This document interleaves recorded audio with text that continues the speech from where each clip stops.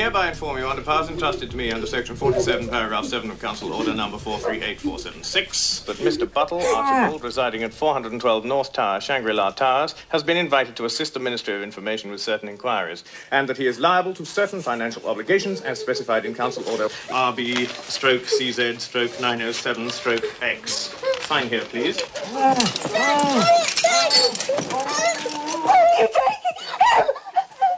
There. Thank you. Same again, please. Just there. Press harder this time. Good. Oh, what is this all about? That is your receipt for your husband. Thank you. And this is my receipt for your receipt. Hello and welcome to the Vertical Viewing Podcast from Vancouver, British Columbia. This is episode number 91, and my name is Scott. My name's Jared. My name is Michael. And I'm Mike. Oh, nice. On today's episode, we're going to catch up on the films and TV shows we've been watching, as well as the week in film news before our featured review of Doctor Strange. Yeah. Guys, the day has come. The day has come. How stoked were you for this movie all year? Mr. Doctor. I was so stoked. I was very excited. I was excited. Professor Strange from director Scott Derrickson. So you can subscribe. Let's find out. You don't know who he is? No, we'll find out. He's done some cool movies, including The Day the Earth Stood Still. Oh, that old Keanu Reeves joint. Yeah, have you guys seen that? Or When it first came out, Yep. I watched it. Was it one of the last things Jennifer Connelly has done? I kind of like that movie. He did Sinister as well. Haven't seen that. He did The Exorcism of Emily Rose. That one was, I believe, creepy. Yeah, he cut his teeth in the horror genre. So we're going to check his movie out. Little spoiler, I thought it was fucking amazing. You can subscribe to all of our episodes on iTunes. That's what you can do, everybody.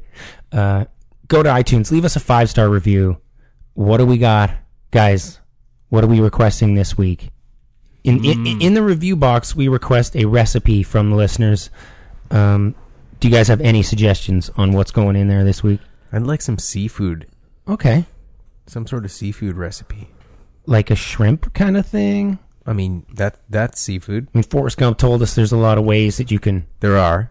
If you're from the Maritimes, there's a lot of ways you could do lobster as well. How about like a... We're not made of money, okay? Settle down. No, I mean, lobster rolls, they sell them at McDonald's.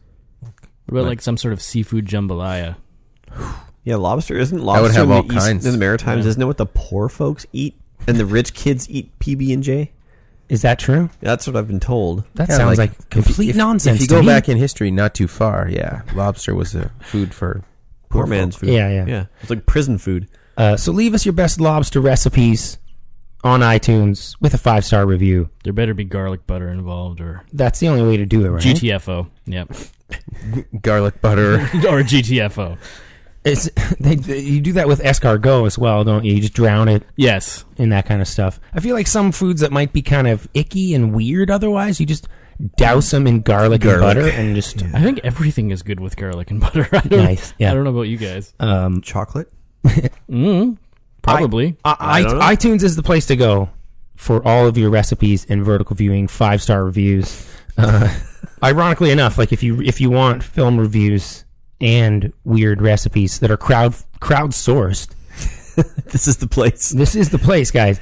Our website is verticalviewing.com. You can go there. You can click the donate button. Whatever you can do helps us offset the cost of seeing movies, putting on the show. Eating gummy bears. They're expensive. We are yet to buy the 10-pound gummy bear. Those things look revolting, man. That would be a rough episode to try and finish that thing. Yeah. Oh, man. You'd hear a lot of chewing. Yeah, we don't want to do that today. Yeah, so you can click the donate button, which helps us carve a slice off the internet, deliver it into your ears free of charge.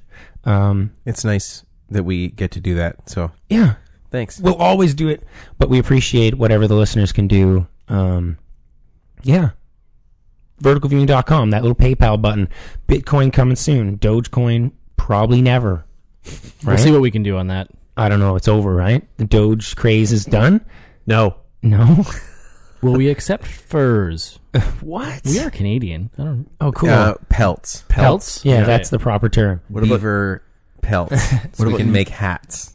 You can send your thoughts and recommendations to our email address. It is verticalviewing@gmail.com. Please don't be shy. Let us know for weeks that we don't have a full review. What do you want us to check out? What movies should we review? What are some classics that you want us to check out?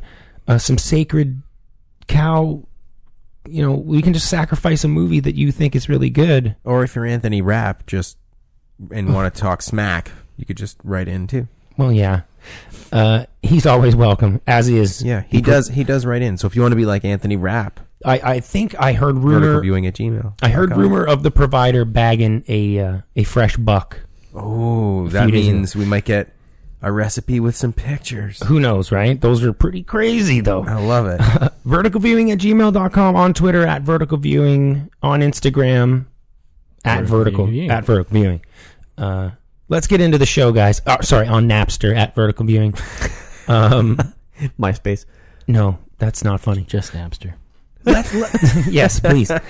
Let's dive in, guys. What's going on? Mike Green, you haven't been here since our last superhero film, The Accountant. What's going on, man? Not a lot. Hasn't been that long since I was here. I watched a little more of Luke Cage, and I think Michael, you were saying that the last half of the season gets better. I'm going to concur with that assessment.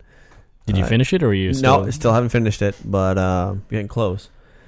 Yeah, it's hard to get to the second half, I find. Yeah, well, they amp it up a little bit there with the actually putting him in quote unquote mortal danger, and they deal with that in a very interesting way. Yeah, whereas first half of the season, he's kind of like there's not even anyone that can do anything to him. So yeah, but yeah, doing that. Otherwise, going through Bob's Burgers. Love me some Bob's Burgers. Someone was telling me very funny show. They opened a Bob's Burgers in Vancouver. Yeah, I heard that. Or no, I think what it was there was a restaurant that they were doing as Bob Burgers for like a day, like a Halloween thing, maybe. Maybe they did that with a coffee shop for Gilmore Girls. I'm so glad that you know that. Yeah. Did you wear your Uggs? My girlfriend is a huge fan of the Gilmore Girls. Yeah, mine too. So she's very excited for the relaunch. Has that happened yet, or is that no? upcoming? That's in like a week or two. Oh, okay. Man, he knows. Yeah. He knows. I don't even know. The evening has been set aside and claimed for that. Okay, so. it's on the calendar. Yeah. It's going to be as shitty as the Veronica Mars reboot that no one cared about. There was a what? Yeah. They made a They made a Kickstarter movie for that. Yeah. I never got to finish season 3 of Veronica Mars because Netflix took it off. Oh well. Again, Full House. Remember how Full House got rebooted on Netflix? Fuller House. No one remembers that already. Well, they all watched. Everybody watched it once. It's a good thing season 2 is coming out right away. Is it? Yeah, Fuller House season 2 is coming out right away on Netflix. Oh my god. Great. Why? Just what I wanted. Honestly, like maybe it's my age, but I can remember thinking, and I probably still do, that the original series was quite possibly the worst show that has ever aired on television. Mind you, I don't watch like reality TV, so I'm sure that there are contenders in that genre. Definitely. But in terms of like sitcoms, I think that is probably top echelon of like worst shows to ever air. Well, that lasted more than one season. So can I ask what are some like top tier, like as we say, or as they say on the internet, god tier Seinfeld sitcoms, like maybe a couple more? I think like family friendly, because Seinfeld's not really family friendly. Cheers, I was a big fan. Why of Cheers. family friendly? Because Full House is a family show. Friends was good for a while. I didn't enjoy it as much at the end of their run, but I mean, the first few seasons were definitely enjoyable. I hope. Even wish Friends, you guys though. didn't say Friends. Friends would have come on later. Like I'm thinking like. Are you talking about like 6 p.m. kids type stuff? Like Family Matters. It was a kids show. Oh, I see where you're going at. Basically, okay, yeah. That your comparable in the too. Silver Spoons. Like it was a family friendly show that aired on like TGIF and stuff. Yeah, Family Matters would be something else. Yeah, man. I don't know. There wasn't a ton of good ones. Oh God. Alf. Yeah. Harry and the Hendersons. I don't know. Now are we just naming? Yeah, just whatever I can think of. Fraggle Rock. But there wasn't a lot of good ones, though. What do you got for us, Michael? I recently started watching The Crown.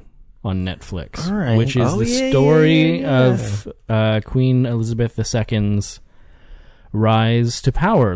So I've seen the first 2 episodes. There are 10. It just came out this past weekend. Yeah, I saw ads for it. It looked interesting. It's really good. It's obviously a British production. Who plays Liz? She's not actually a. I have never seen her before in my life, but I will find out in a second for you while I'm talking about it. The first episode, it kind of launches things right away. Like it shows Duke Philip Montalban, like being he was a prince of Denmark or something like that, and he renounced his title. It just starts with him renouncing his titles, becoming a British citizen, and then like getting married to Princess Elizabeth, and then it dives into King George's illness. Just right off the start, it shows him coughing up blood. You're like, oh, okay. You're down This for is it. not so good. The classic sign. The only way that TV or movies can show that someo's sick is Terminal illness. like cough, and then look at the hand, and there's blood in the hand. And then he right? immediately just starts smoking a cigarette again. Yes. It's super well done. It doesn't waste any time. The writing's good. All of the acting is fantastic. A little weird seeing Matt Smith not as Doctor Who, because he plays Philip, the Duke of Montalban or whatever. So Claire Foy is the actress who plays Queen Elizabeth, and apparently she was in Season of the Witch as the girl. Remember her? Have you seen Season of the Witch? Oh, the girl. The No. Nick Cage Witch Hunter movie. Oh my god, it's so bad. No. Well, yeah, it's Nick Cage, right? Oh my god. Although this goes to show that being in a shitty movie does not necessarily mean you're going to have a terrible acting career, because she does a really great job. Yeah. What else has she been in? So this is on Netflix, right? It is a Netflix. And how many episodes are there? There are 10. They're an hour each. Okay.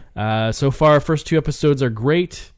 Check it out. Like, it's a really good drama, and us being in the Commonwealth, I don't really know a lot about Queen Elizabeth II's story. Nor should you. Is there a lot of drama going on back in the like Queen Elizabeth doesn't seem like she came after the World War. It was after World War II, right? It was 1958 or 52. 51 or 2. Sort of just like the slow come down after World War II. She's just been relaxing. And it's interesting because John Lithgow plays Winston Churchill, and so he's elected a second time to be the Prime Minister. He goes through this crazy physical transformation because I don't think he physically put on a shit ton of weight, but the way he carries himself, and he sort of pulls his head back to get the double chin going, and he's got probably a bunch of layers on under his suit to make himself look huge. He pulls that off really well. I'm impressed. That is acting. Gary Oldman is doing it as well. I guess you guys probably saw Yeah, I that. saw that. Yeah, that image looks nuts. It feels like every actor's sort of dream, like when they get old. Well, you got to play Winston Churchill at some point. You hope you get the chance. Like that's when you got a big gut and you're sort of getting on in years. That's sort of like the role, like the plum role. That's true. He pulled a nice. All right, that The sounds Prime kind of Minister cool. speech thing in episode 2, like the God Save the Queen thing when she becomes the Queen. Is this it was really good? More or less or the same excitement level as something like Downton Abbey? My girlfriend, who's watched Downton Abbey religiously, and I've seen 2 episodes, said it's like Downton Abbey, but better. Oh, So a couple okay. steps up. Okay, cool. That's good. Yeah, That's yeah. positive. I'm sure my parents are all over this already. It's not. Yeah, it's I'm sure. definitely worth checking out. I do have one more comment about it. Is there a single studio for Netflix that does all of their opening themes? Like the Because credits? it's like everything else? Well, it's actually a lot like Daredevil's opening credits, where there's wax melting everywhere. all Just the like you would same, dude. imagine. They're all You would the imagine same. that Yeah. Queen Elizabeth But and Daredevil would have. I know, right? Westworld has the same opening credits. Game of Thrones. Yeah. It's all about these sort of like Moving montage. stylistic looking toy versions of things that are like Well- close-ups and depth of field, and It is like very with trendy. with the credits going over each frame, and you have like some weird ambient electronic cover of some fucking 90s hit song. Like it's Yeah, like the melting. Honestly, I love Daredevil's opening. The melting wax forming figures. I thought it was blood. I think it's wax. I thought it was blood because at the end of the first season, there's all the blood. I think it goes with the whole Catholic thing. Yeah, that's what I was gonna say. But the crown, it's molten gold. Like it's showing the crown sort of being formed. This sounds really cliche, and I've seen it so many times right now. The opening, yes. The show itself is really good. Yeah. Okay, nice. Red. I only have one thing. Okay. Besides another big movie that we might talk about another time. Whatever. I found a really cool book. It's a graphic novel. It's called The World of Adina. It's a 2016 collection of Mobius's work. Moebius. Mobius.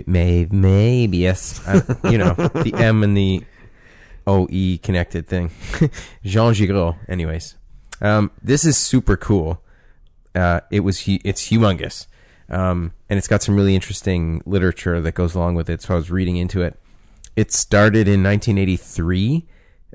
Citroën, the car company, asked him to write a little short comic about their new car, the Traction.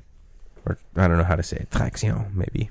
Man, they were doing all Pretty sorts good. of marketing back in those days. Yeah, We'll try anything. How cool is that, right? That you would think to contact this like pretty awesome French artist to do a comic strip just for circulation within your company. Anyways, he says, you know, just in case I'm not inspired, I want to cut it down. I want to only do 7 pages. And they're like, okay. He has a meeting with a couple other artists he wants to involve, and it blows up. He works for half an hour, and he has the storyboard for this massive thing. He's been in like a trance writing, and he stops and looks up, and they're like, this is your 7-page comic? And he's like, yeah, forget it. I'll do it myself. And he writes this massive, massive book. It took him a long time. It took him years and years, and he would come back to it over and over at different times. All of it in this one style, though. He calls it ligne claire or clear line. It's really cool. It's about these two characters, Stell and Atan, and they basically get to go to Eden, and they stop being subjected to the like hormone and diet treatments that space travelers are subjected to. So they start to like experience human emotions and like sex and all kinds of stuff that they haven't experienced before. Sounds like some young adult shit. It's not at all. It's very adult, but it's handled in a very simple way. It's very much about the art and the visuals. It's kind of weird in that it definitely connects a lot to Jean Giraud's discovery of a raw food diet.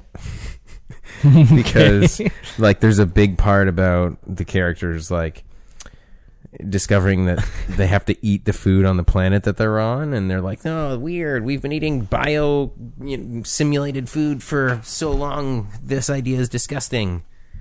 But then they have to realize that food that tastes good is we're supposed to eat it, and food that tastes bad is poison. And then they start eating good food and they get really healthy really fast. And I'm not that far, but the car looks awesome. And when was this written? So starting in 1983. Okay. And for years. He died in 2012. And so these were all collected and released by Dark Horse. Fuck. The Library of Mobius collection. So before... There's going to be 2 more things, I think. But before you watched... if I may, before you watched Jodorowsky's Dune, would it be bold for me to say that you did not know anything about Moebius, or you had seen his work and weren't familiar? I really loved heavy metal. Like, really, really enjoyed the movie, and there was a lot of cool stuff going on in the magazine. But I didn't realize that. Yeah, there was some topless babes. Yeah. In the magazine for sure. It's crazy. But I didn't realize that was Mobius and his bros until very, very recently, actually. But he had nothing to do with the film, or did he? Well, Humanoids, like the company that worked on all of that was his company, so it would have been. He would have had a hand directly the heavy metal in it, movie. Yeah. Okay. So guys, I watched some crazy shit. My main review this week is a huge one.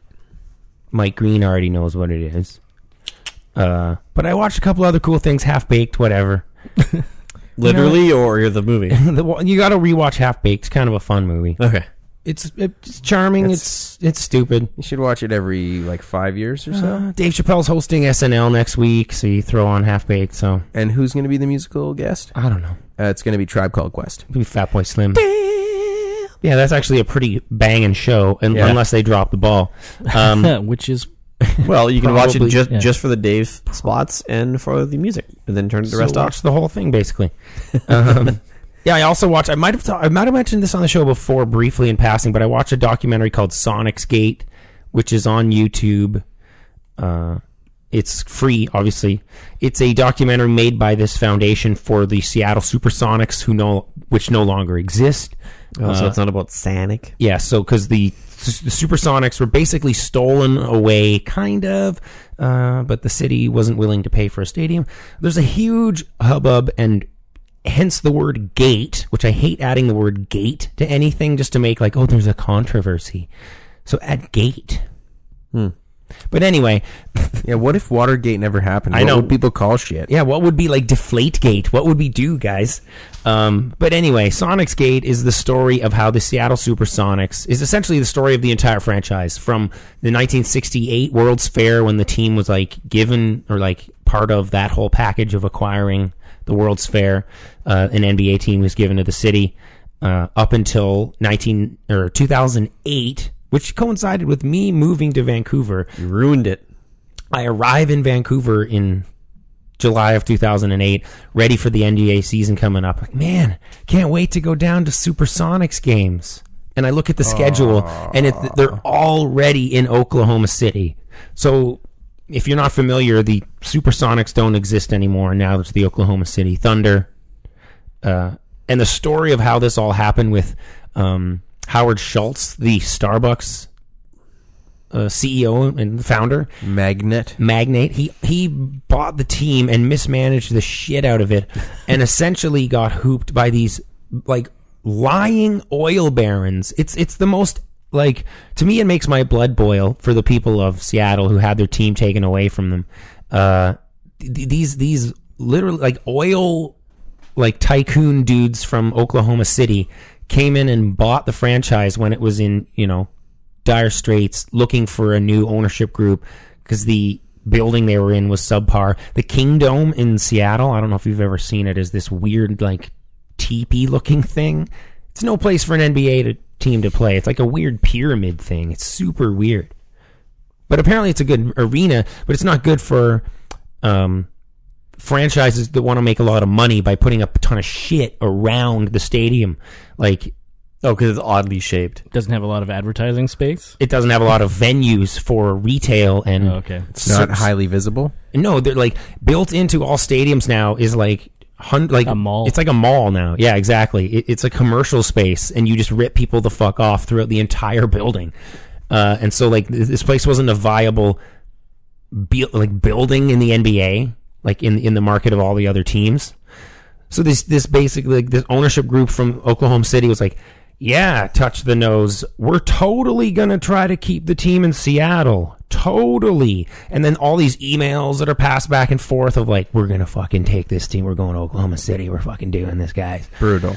It's Back room garbage. If you don't like sports, it's still a really compelling movie about what it means to be a fan of a team, and it really focuses on what kind of an economic and cultural value does a sports team have to a city, and what is gained or lost if that is taken away, and whether or not the taxpayers of a city should be footing the bill for private industries to build these giant billion-dollar arenas and stuff. Yeah, should arenas be infrastructure? Should they be tax Right? dollars? Yeah, I mean, Should the NFL get tax breaks? the thing, No. it people argue that Ridiculous. there's a part where they focus on this foundation called People for More Important Things, which is kind of a natural place where you think the movie's going to go. It's a great documentary. I really do recommend it. And it's just sort of about how money gets mismanaged, but every drop is important, and we shouldn't be spending shit on fucking stadiums and stuff. Sonic's Gate, everyone. Cool. Well, that actually reminds really me of that. What was it in Texas where they built this like ridiculous stadium and then realized that they didn't have any money to build these elementary schools that they desperately needed. Yeah, because they didn't give a shit. Like Texas, like football. Yeah, no, for sure. So what I did watch this week was Brazil. Oh, finally. From director Terry Gilliam. So am I the only one who hasn't seen this? Yes. I've seen it. This film? Yes. I think Okay, so quickly, what do you guys think of this movie? it's weird. I thought it was okay. It's not my favorite Terry Gilliam movie. No, it's not. I think 12 Monkeys might be, Yeah, well, that's Cooler. hard to beat, isn't it? Yeah. but 12 Monkeys? this thing set the table for 12 Monkeys and like a 10,000 other movies. What was Yeah. the recent one? Jupiter Zero Theorem? Zero Theorem. Yeah, that movie's. I actually really like I Zero know, Theorem. I know you do. This Brazil's way better than that bullshit. I still think it's Adventures of Baron Munchausen for me. Yeah, But I really yeah. dig the Baron. I mean, I want to see I haven't Time seen that Bandits. one. I You really, haven't seen Time Bandits? I'm not a big Terry Gilliam guy. I never really. That's like, as a kid, though, you see that and it scares you. Yeah, for Scars you sure. and scares you. He's like his work is sort of like I bounce off of it sometimes. Like he is a very like impenetrable director sometimes. Yeah, did we ever record Zero Theorem? Or Did we do? I think we might have done a splice cast that's- on it. Yeah, Pro because Tool I cast? remember we had differing opinions because of your dislike for Gilliam. Because there's a song that opens up in Brazil that I had no idea was actually from the movie. It's in a lot of trailers. It's in tons of different things, and it's like the sort of like accompaniment to like the whole way that the offices work with people passing papers around in this bureaucratic dystopian society. Yeah. Is that it? It's weird, eh?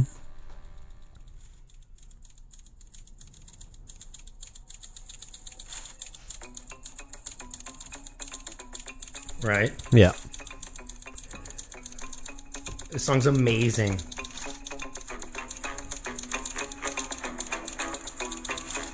It's incredible. And to open the movie like this, it's so many things try to rip this off now with like, oh, you live in a bureaucratic nightmare. So if people haven't seen Brazil, futuristic movie about Jonathan Pryce working in this paper company that just moves papers around. And that's what seemingly every single company on Earth just moves papers. Just moves papers around and signs things and stamps things and looks at screens with little magnifying squares. Love that to death, man. It's a great commentary on the whole financial business world. I think they just move money market. around. Yeah. Nobody does fisheye lenses like Terry Gilliam. He loves it. Would you guys say like Yeah, we're that's in on fair. these characters and it's fucking freaking out all the time, and the film opens with like a bug getting like squashed onto a piece of paper, which leads to like a clerical error. So essentially, the whole story of Brazil is there's like a typo in one of the paperwork because they're so focused on like doing paperwork properly. Minutia. And when there's a typo, like everything stops and people get like murdered over it and shit. The police come to the wrong place. There's ducts everywhere, guys. Yeah. There's just like air ducts everywhere. I'm not sure what that is supposed to mean, or I don't know. Do you guys have any clue what the ducts mean? Oh, you're asking about details that I No. have long forgotten. But I love when you're at the restaurant, you can't even order your food unless you say what number you have to. Like, I want the steak, but it's like, no, you have to say like number 7. You have to say the number. There's like some Birdman, Gods of Egypt shit going on in this movie. Alex Proyas. He's flying around as this bird dude, saving a damsel in distress. From was it a Minotaur that he was saving it from? What was it from? I can't remember now. Did they even show what she's in danger from? They're like these weird, like they look like out of the Dark Crystal or something. Like I don't know. this movie, I can see why people like don't like this movie and just jump off board because it's really crazy. Yeah. And especially like towards the end when a lot of stuff is like perhaps in people's heads and stuff, and like it just goes off the rails. The scenes with the masks, like at the like wearing the torture masks with Yeah. the baby faces and stuff. And what am I remembering about buildings just erupting out of? Yeah. but that's the The dreams, earth. though. Yeah, Yeah, and that's at the bottom of those buildings is where these weird demons are crawling around, and yeah, I didn't really like the obsession with this woman. I didn't really care about him finding out who this chick is. I more wanted to know like what happened to this dude they accidentally kidnapped and murdered because of literally like a typo on a typewriter. But this movie still holds up today, I think. Like, the special effects are unbelievable. Like, better than movies from, like, the 90s and 2000s, some of it. As a story, how do you think this is in comparison to, like, 1984 or A Brave New World? I mean, it's the bureaucratic, comedic version of it. It's like a grungy Stanley Kubrick thing. Like, it feels like Jim Henson mixed with Stanley Kubrick or something like that. Do you think it's more or less approachable than them, though, with your how you feel about Gilliam? Like, it's super, like, it's a double Black Diamond, man. Like, it's long, too. It's like 2 hours and 15 minutes, it which is is a hard watch. way too long. Like, you cut 40 minutes off, 30 minutes off this thing.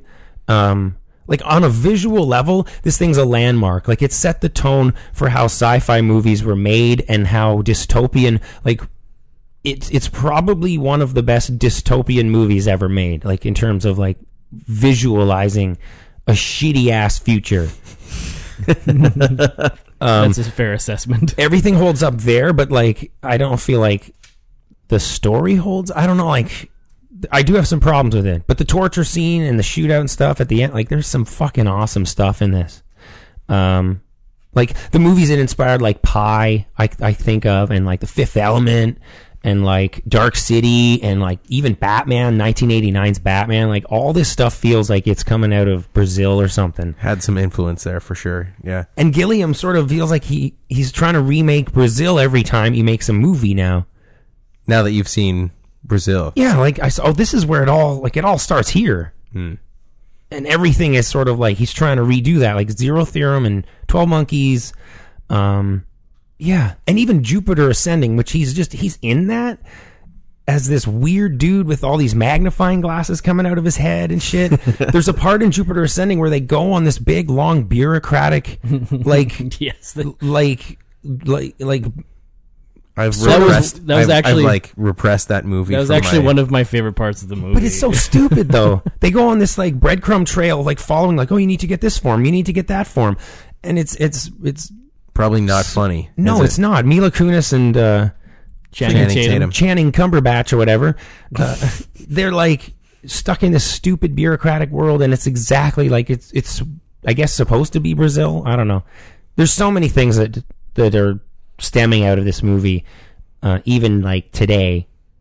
Yeah, Brazil's crazy. I can't believe it took me so long to watch it. Anything else, guys? I got nothing. No. That's all I got. Yeah. I think that is it for me. Should we check out some actual news or some fake news? Maybe or some olds. Ooh, let's play Fake or Not. With the what do news. you want to do? Like You the do- weekly world news? Yeah, you just say something and we'll guess if it's real or not. Bat Boy found Westworld. I don't know if we have time to talk about Westworld. Maybe, probably not. I got a few minutes. Not everyone's in on it. I'll have to put you the haven't old watched it earmuffs yet? on. Oh, okay. Yeah. We'll have to, I guess, basically wait for this whole thing to finish off, and then And then review Yeah. as a whole. Well, there's 10 episodes probably. yeah. Yeah. So we're on. This was 6, right? Yeah, I'm on 6. I'm on 2. And where are you? I have seen 4. Okay. Yeah, we'll convene when this whole thing is done. For now, I've got some theories. yeah, there's crazy shit, guys. It's almost like not even worth it to go into all those until we know what this whole thing's about. It feels like there's a lot of people going to be pissed off because they wasted all this time theorizing. But you should write down your theories so that when it's done, you can go back and go, It's damn, sealed- I knew what was up. Sealed envelope thing. Yeah, Yeah. Be transparent with that. Yeah. Tweet us. Yeah. And let us know your theories so that you have proof Cool. when your friends try and call you out. All right, guys, let's get into the news.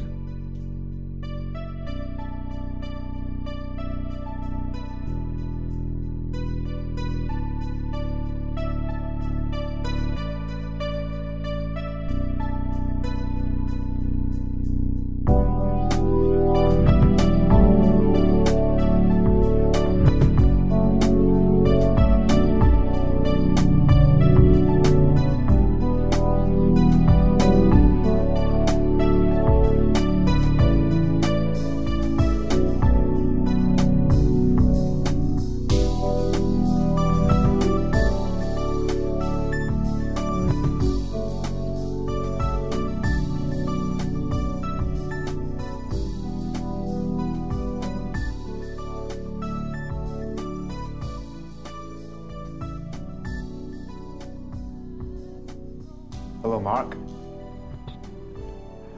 So what you been up to for 20 years? Choose life. Choose Facebook, Twitter, Instagram, and hope that someone, somewhere cares. Missed you, mate. I missed you too, Spud. Choose looking up old flames, wishing you'd done it all differently. Do you still take heroin? No. And choose watching history repeat itself. Hello, Franco. Simon, I'm home. Choose your future. Call the police. What shall I say? Just tell them we're dead. Choose reality TV, slut-shaming, revenge porn. Choose a 0-hour contract, a 2-hour journey to work, and choose the same for your kids, only worse. And smother the pain with an unknown dose of an unknown drug made in somebody's kitchen. And then, take a deep breath. Quite good.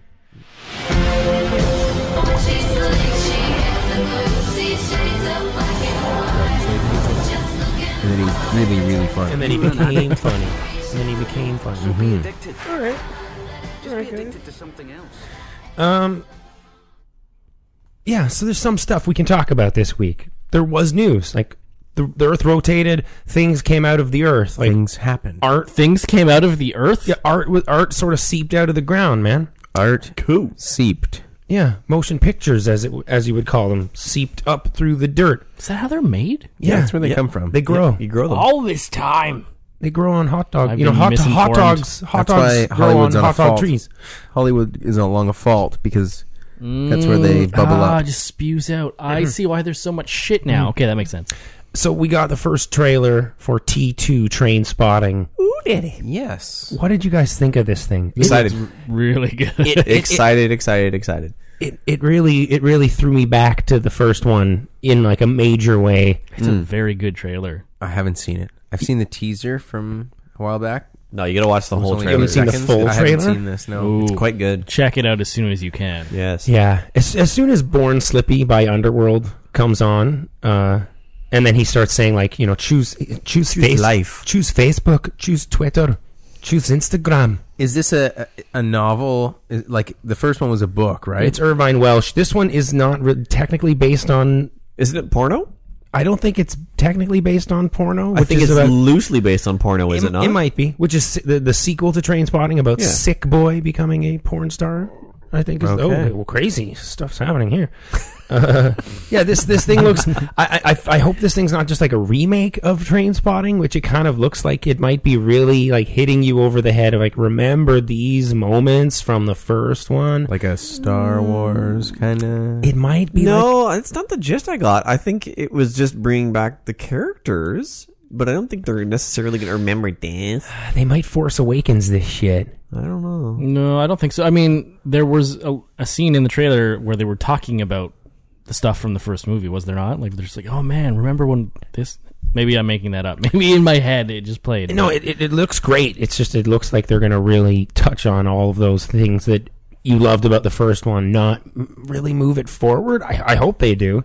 But it's not really that crazy these days to have this indie movie about heroin addicts in Edinburgh. Like, How much later is it? 20 years. It's literally, it's 20 years. Yeah. So Yeah. he's off the junk, hello, I guess. hello, Yeah. Mark. Where have you been for 20 years?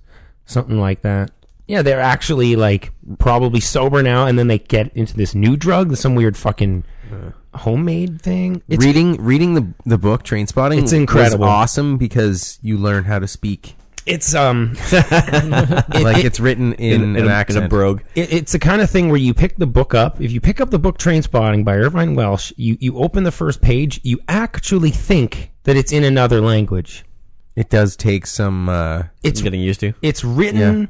It's written the way that you would phonetically spell out some guy with this thick Scottish accent like talking. Yes, thick. But like the words that are on the page are like what you would hear them saying, and just who cares if you know how to read this or not. But by the end of it, you sort of know the language, and you in your head the running monologue in your head is a Scottish guy. It's pretty amazing. Yeah.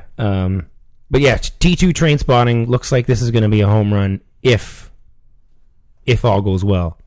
It's an incredible trailer, though, I will say. It's really well done. Like, one of the best trailers I've seen in quite a while. Red, I have, there's the Wonder Woman 2, like the second Wonder Woman trailer, yeah. The second Wonder Woman trailer. Yeah. I liked it. This feels like She's got a great theme song. You cannot deny that. it feels like Zack Snyder's all over this one.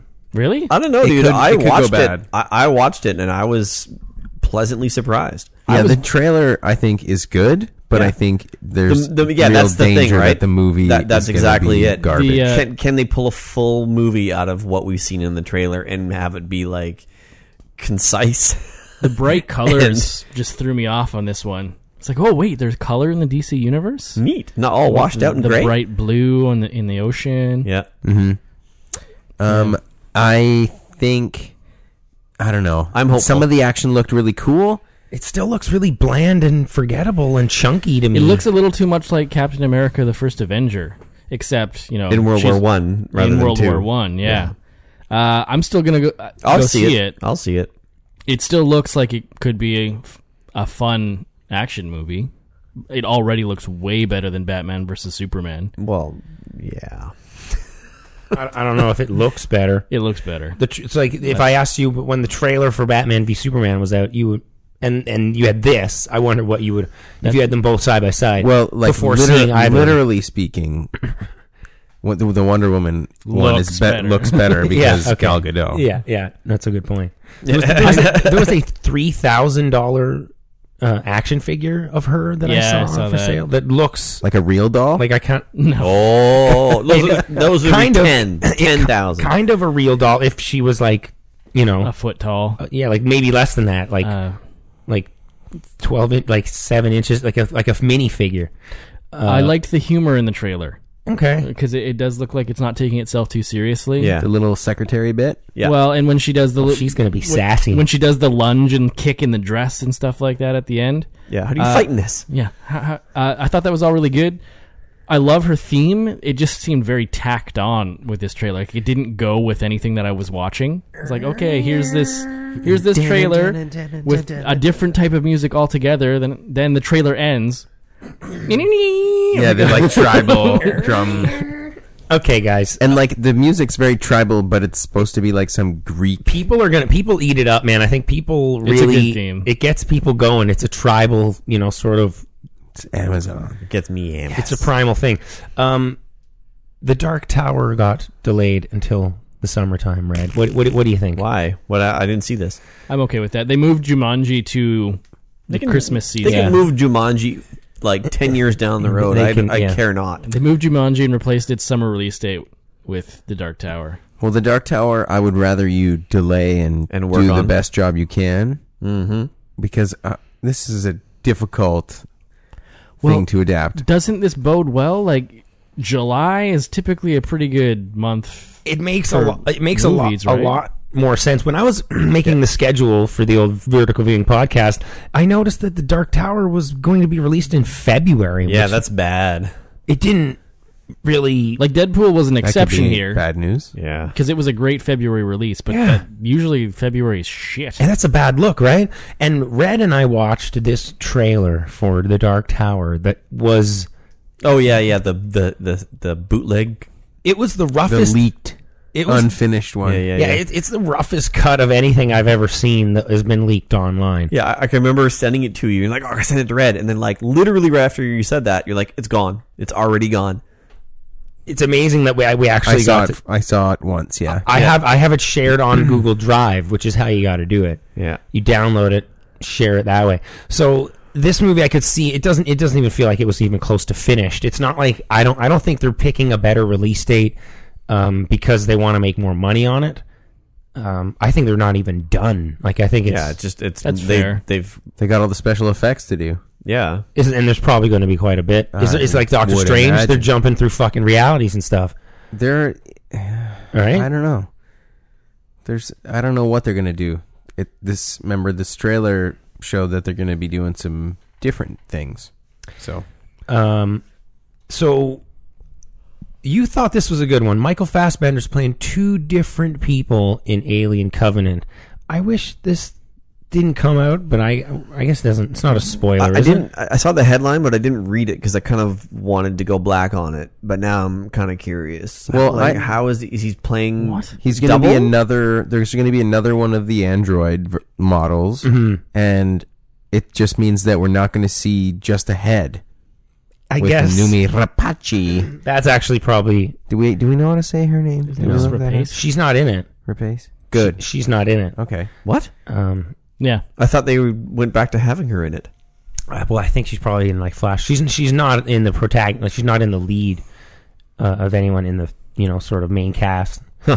But there was going to be some question, right? Because she left with just his head.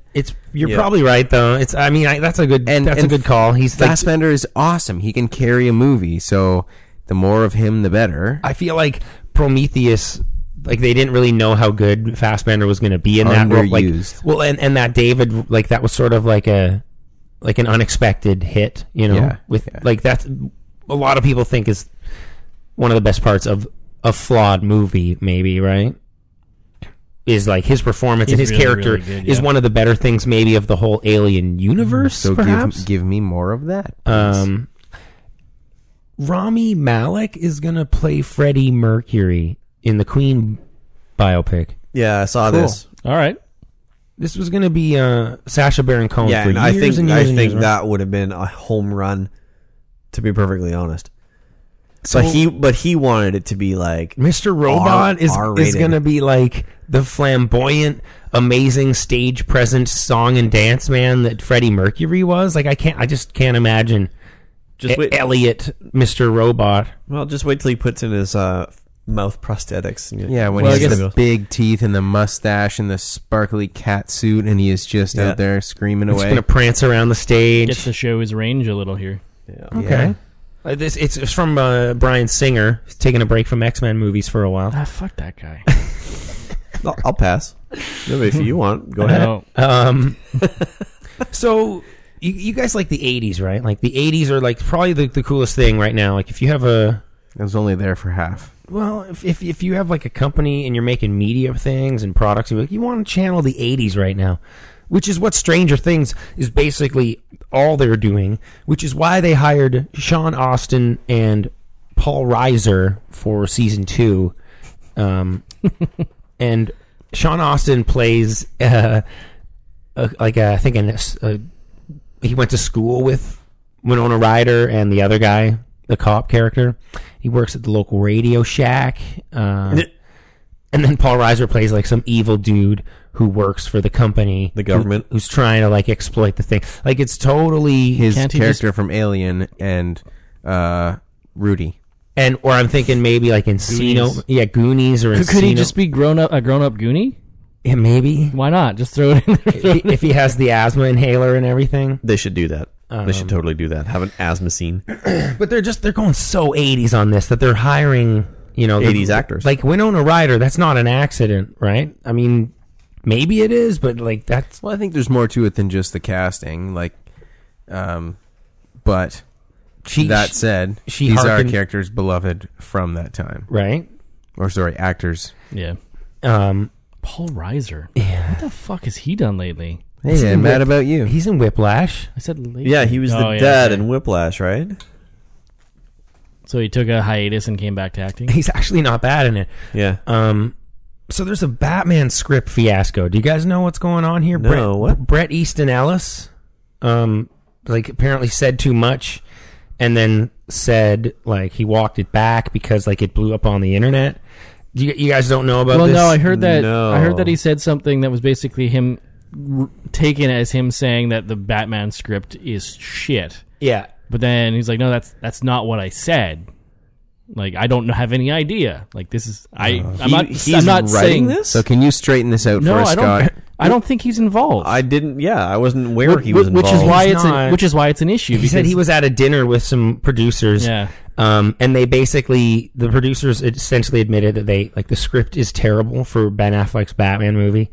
Is Affleck writing this too and directing it? Maybe, yeah. Okay, I don't trust any of those producers though. Maybe it's a great script. Exactly. But they said that the script is terrible. They know it's terrible, and they don't care that it's terrible because the movie's going to make a ton of money in overseas anyway, and their first language isn't even English, so they don't care what the story is. But my first thought on that is that these are probably the same people that greenlit the bullshit that we've gotten so far. So in reality, what they think is shit is actually probably good. That could be true. And this is very early on. Yeah. So assuming any of this is actually true. Maybe the one gold nugget we can take out of it is that if they don't care that it's bad, then they'll leave the script alone, because if anything, we know that multiple rewrites a la Suicide Squad it does nothing for the project. never helps with the finished product. I mean, it's just like another case of how dire everything is. With Doctor Strange coming out this week being like a huge home run with like critics and audiences, everyone seems to be going home pretty happy with it. Like DC is just like, it's in a fucking tailspin. Like, over at Warner Brothers, they're like, which leads me to they're just scratching their heads like they have no idea. Yeah. Like another story this week is director of Dope. You remember the movie Dope from last year? Yeah. Yes, Rick, I do. Rick Famuyiwa, the director of that movie, was on to do The Flash. He took off. He's done. He's backed out of The Flash, which is like the second director to step down off of the Flash movie. This whole thing is fucked. DC is fucked. Has problems. And then Marvel is going to have 3 movies next year. They're going to have Guardians of the Galaxy 2, which is going to dominate the box office. People, did you see Little Groot? The audience flipped when he made that their little shit when he they made saw a Little little Groot. sound too. He wasn't just like, I thought they maybe added that since the first time I saw the trailer, and the second time Groot made this little like baby Groot. People are going to lose their shit. All and then those you have pop dolls. Spider-Man Homecoming next year, which is going to just dominate as well because people love Spider-Man. You think that's going to do well? Yeah, because people love Spider-Man. And you know, just to comment on that real Thor quick, Ragnarok, which is going to be probably amazing. It's going to be good. Jen just watched Civil War 2, and she's not a comic book movie person at all. Like, she kind of dislikes them a lot. And even she was like, I really like this Spider-Man. I really like Spider-Man. He's young. Yeah, he's perfect. He is. They did an amazing job with what they did with Spider-Man. I mean, I could not ask for more. So my hope limit for like Homecoming is way high on this. I think, and it's from the director of Cop Car, which is a film that I fucking love from last year. That movie was dope. Yeah. Kevin Bacon. Yeah, amazing movie. And 2 kids. Bacon. It's a sick movie. Johnny Depp is going to be in the Fantastic Beasts and Where to Find Them sequel, yeah. They're doing 5? Is this true? Yes, we can endure those for many years to come. Well, I mean, we'll see what the first we one hope does. They're good. Yeah, I mean, I haven't disliked any of the Harry Potter movies, so I'm surprised that it took Johnny Depp so long to get into one of these movies. Right up his alley, right? Why wasn't he in a Harry Potter movie as one of the teachers before? Yeah, like there's so many roles that are just like built for Johnny Depp. What is that? The Megazord? Yeah, there's shots of the Megazord that hit the internet. I just put it on our vertical view, our Instagram. Sorry to interrupt. No. Yeah, the Megazord looks kind of cool, although it doesn't look like I can see the other Zords in there. Did I just derail us? Sorry, guys. You certainly did. There's also the trailer for The Young Pope. We just checked that out. Did you guys have any? It looks interesting. I like Jude Law. Yeah, I like Jude Law. That's the only thing is that I like Jude Law. I'd be hard pressed to actually, like, off the top of my head, think of something I did not enjoy Jude Law in. I'm sure he's got something that I wouldn't like, but he's really good. Is this going to be some sort of dark look at like some pope that murders people Well, and shit? a Or bit, is it a gonna bit be crazy, like a bit. I think like it's going to be hungry. It's going to be an interesting look at if religion were to revert back to as powerful as it used to be and how they used to run the church. Would it even mesh with today's society? Is kind of what I'm getting from that. Oh, I thought it was a real Pope Pius, and it was just going to be like one of the power hungry ones, like the one that invented being called His Holiness. Really? Oh, it could be. Yeah, it's interesting that he's an American as well. At least it sounds like he's. Do you know that anyone can be Pope? Yeah. Like, yeah, one of the guys. Do you have to be a man? Do you have to be a man? I believe. I bet you do. I'm currently looking Probably. for another job. So. Otherwise, it'd be a popette. If you tell the Cardinals next time they gather that you want to be Pope, you put your name into the list, they will consider you. For how long they consider you, that's up in the air. Well, I think they'll find refreshing how much I dislike their religion, but still want to be the leader of it. This guy doesn't believe any of our tenets. I don't subscribe to your dogma, but I will lead your people. Let's put him in charge. So it looks It's like Donald Trump. The Young Pope is a mini series. It doesn't look like it's a full series program. It's probably going to be 6 episodes. That's like a short-lived thing. Probably going to skip this one. Coming to HBO. I'm going to check it out. I don't know. I mean, I probably will miss it too. It just looks like an interesting fuck you to Christianity. I'll maybe. jump in the trenches.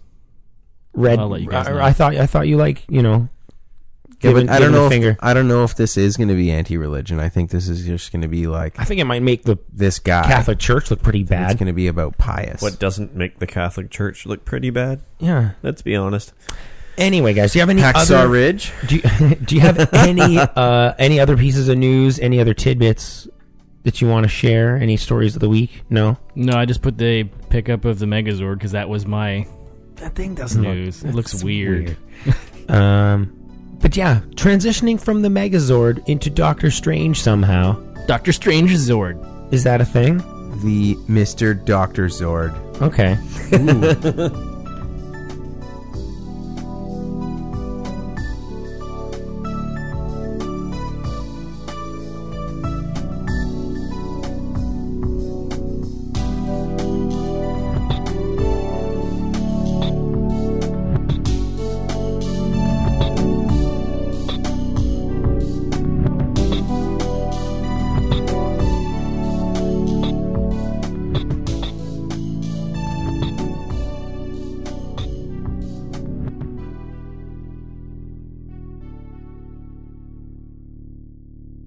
I spent my last dollar getting here.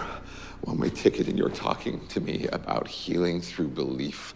You're a man looking at the world through a keyhole, and you've spent your whole life trying to widen that keyhole, to see more, to know more. And now, on hearing that it can be widened in ways you can't imagine, you reject the possibility. No, I reject it because I do not believe in fairy tales about chakras or energy or the power of belief. There is no such thing as spirit. We are made of matter and nothing more. You're just another tiny, momentary speck within an indifferent universe. You think too little of yourself. Oh, you think you see through me, do you? Well, you don't. But I see through you!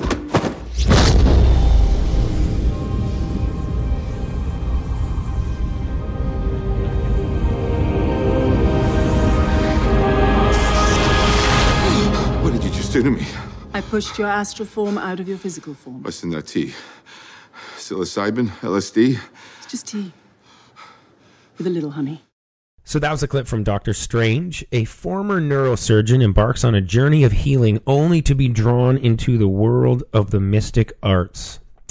Doctor Strange was directed by Scott Derrickson, and it stars Benedict Cumberbatch, Chiwetel Ejiofor, Rachel McAdams, Benedict Wong, Tilda Swinton, Mads Mikkelsen, and Benjamin Bratt as in a little little cameo that came out of nowhere. A little surprise. That was kind of cool, right? Yeah. So, guys, this was a super anticipated movie. Marvel needs some sort of fresh, Yeah, they did need to fresh character. refresh the whole. Let's hit some. Let's do some new shit, right? Guardians was already 2 years ago, 3 years ago almost. Yeah, that's hard to believe, Right? actually. Ant-Man. Let's and have Guardians. some funky shit going on. Let's get some psychedelia into some really crazy visuals. Like the comics were crazy. So yeah, I was talking to Mike a couple of days ago after he saw the movie. Mike Green here. Yeah. And he told me that, I guess not to my surprise, it shouldn't have been, that Doctor Strange was kind of aimed at all the tripsters and funky guys and gals doing acid back in the 60s. Like that is. Yeah, when they first brought that comic book out, that was definitely a market they were looking at, was those kids, those wacky kids and their acid. So yeah, a lot of the panels were very looking to psychedelic, expand your mind and stuff. Wasn't Green Lantern like that too, with all the different colors for the emotions and stuff like that? Possibly. I can't comment on that specifically, but I know for a fact that Doctor Strange was. Yeah. So let's go around the room. This is a big anticipated movie. Mike Green, we can start over there. Yeah. You come in for the comic book movies. I do occasionally. What did you think of Doctor Strange? Really enjoyed it. Yeah? Yeah. Okay. And like I know personally speaking that I hear I hear you complain a lot about 3D movies. So when I got out of that theater, like I think it might have been the very first thing I did when I powered my phone on was text you and say, you got to see this in 3D. No, I did. I know, but you weren't sold on the idea at first. You were still you rebelled at the idea initially. He's not a fan of the 3D. No, he's not. As our longtime listeners will know. But this is most certainly a movie that should be watched in theater and in 3D. I think that it benefits greatly from the 3D aspect. I'm not so sure. No, I don't know, dude. I don't know that some of those, city bending scenes and the multiverse stuff. I mean, visually, it's going to be impacting you either way. But I think it went over the top being in 3D. Are you thinking about what it's going to, like how it's going to hold up on home viewing? Is that your? I think it'll still hold up. Yeah. I just think that being able to see it in 3D makes a difference, and I think it's worth the price of admission just for those scenes. And on top of that, you get a good film around that. So it's win-win. Yeah. Nice. I'm pleased. Okay. Mike Lind. I really enjoyed this film as well. The effects, as you've already said, are just unbelievable. Oh my God. I don't think you need to see it in 3D, but no, I think it's adds, definitely a bonus, though. Oh yeah, for sure. It really ups the enjoyment factor, I think. I really liked the way magic was done and portrayed in this film. Yeah, I think this might be my favorite portrayal of magic that I can think of off the top of my head from any movie that I've ever seen. I especially really liked the line from the Ancient One, Tilda Swinton, explaining it to Benedict Cumberbatch that, we call them spells, but if you want to update that, you could just call it a program. Yeah. Tapping into how the universe works. Yeah. It was kind of a neat little nod saying, well, you know what? You just don't understand. And you don't have to call it magic. It's just something that we're controlling. You're just manipulating energy. Yeah. Well, it's kind of like Arthur C. Clarke's quote, where any significantly advanced... Any sufficiently advanced technology would be magic. Indistinguishable from magic. Yeah. Yeah. They dropped that in Thor as well. It seems to be a reoccurring theme, guys. Yeah. So I really enjoyed that. It was a lot funnier than I expected it would be. Yes. Mm-hmm. Mm-hmm. So to boil it down, it's kind of like Iron Man. Magic Iron Man. Because Doctor Strange is very Stephen Strange is very similar to Tony Stark in many ways. Yeah. Super rich, super smart. Yeah. Super conceited. Oh, yeah. And they both have to overcome something. Hello, origin story. Yeah. They both get taken down a peg. But their quips are very, very similar. So I'm actually really excited to see the two of them just start going at it on screen at some point. Like just Tony. Can you imagine Stephen Strange and Tony Stark just sarcasming each other and quipping each other? That's going to be amazing. Because he is a neurosurgeon, right? So he's pretty clever. Well, and he's got a photographic memory, which is how they explain why he learns so quickly. He learns the programs. So overall, the programs. The programs. I thought it was a bit of a cookie cutter template, like it is an origin story. Had a few twists and handled things a little differently in the climax than most movies do, which I appreciated. My big complaints... What are my big complaints? Probably, like if there aren't any, don't make any up. No, I'm not. I definitely had some complaints, and I was just talking about the good stuff, and it just left my mind. We'll come back to it, because I have a couple things to pick at, but they're nothing major. No, the big one I have is the passage of time. We don't really get a good sense of how long he's at this, what's it called? Xibalba? Kathmandu? No, Shambhala was the Wi-Fi password. Right. Come on. Shabalba. We don't really get a good sense of time, how long he's gone. Like, he just goes off. Well, doesn't she Enough to get some gray hair. Well, at he's the old he's temple. always He's had got the a gray sweet hair, though. streak at his temple. He's always had that, though. Like, right in the very first Probably scene. got that in the accident. No, he totally had that when he was operating. He had the nice okay. streak going. I think they were smaller though, and they grew. They slightly grew over the movie They did grow. to dictate the passage of time. I mean, we see him, But we digress. With a beard. We see him with a beard. We see, like, I just want to know how long it took this guy to become so good at magic. Clearly, he's an adept, right? Like, he excels very quickly. Yeah. But he still obviously has to study for quite some time because, as the Sorcerer Supreme says, you know, he's like, how do I go from me to you? And she's like, well, how did you learn to, or how did you get to be a neurosurgeon? And he's like, years of study and practice. She's like, well, there you go. Okay, that's so how she said years, well, for the neurosurgeon thing, like, but he's a natural. But he's like the Sidney Crosby of magic. But don't they have that Gretzky one even. scene in the hospital where he sees an old friend and that comes up? I haven't seen you in years. Does she say years? No. Yeah. When Does he she say appears, years? where have you been? I thought was all she said. I don't. Yeah. Okay, maybe. I don't. Maybe. I don't think we actually got a timestamp. Okay. As to how long he's been gone. That's just a nitpick of mine. Yeah, really. yeah. It's not a Yeah. big deal, but Red, what do you think of Doctor Strange, man? What are your thoughts? I loved it, man. You did, eh? Yeah, it was super sweet. You just saw it today. I just saw it. I'm still flying high. Okay. From this movie. So are you still marinating on it? I am still, as I remember things, you know, I'm going, yeah, oh yeah, that's awesome. Oh yeah, that's awesome. No, but truly, Cumberbatch is a strong actor, and that does a lot for a film. You know, you don't want to have to rely on your main character, but in this one, he does such a great job, and he's surrounded by other great actors, like Tilda Swinton, I think, is great in this.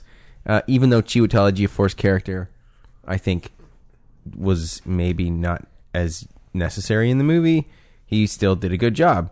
I mean, but I think he's a setup for. My complaints are very minor. I mean, I think there are stinger issues. I think there are stinger issues. Yeah, we can get into that in spoiler territory. No, that's not a problem with the movie. We actually we have a separate segment after the spoiler stinger territory. One thing that I really loved was how doing magic.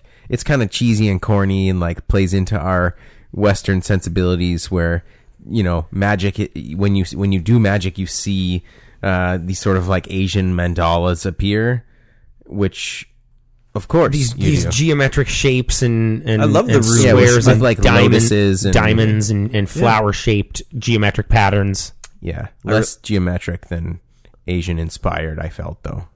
Yeah, it's the kind of thing you see on the floor of a Buddhist temple. To me, it's like it looked like the kind of stuff you see in like video game, like in Witcher 3, like it looked very much like the beginning of Final Dirk Fantasy, Gently's like summoning holistic detective agency. When you're playing an RPG and you're summoning stuff, and you summon a shield, and like and this energy, you know, this weird hexagon pops up. Oh yeah, we've been commodifying it's great Oriental culture for years. So this movie does a lot of that. Why didn't they say there was a explanation for Tilda Swinton being a Celtic woman as the Ancient One in this? But we didn't get one. They mention that she's Celtic, which makes it even more kind of like even more awkward. Like, so she's not even Asian at all. Like, she's super old, and she's from.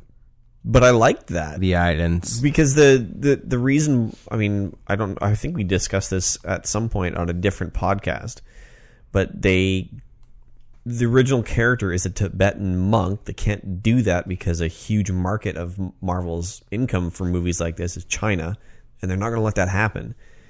So they couldn't have had like an Indian Ancient One? Well, they were in. Yeah, that was what I thought. They were in Kathmandu. Yeah. Well, agreed. This is the issue, I guess. Or Chiwetel Ejiofor could have just played the Ancient One. Yeah, he could have.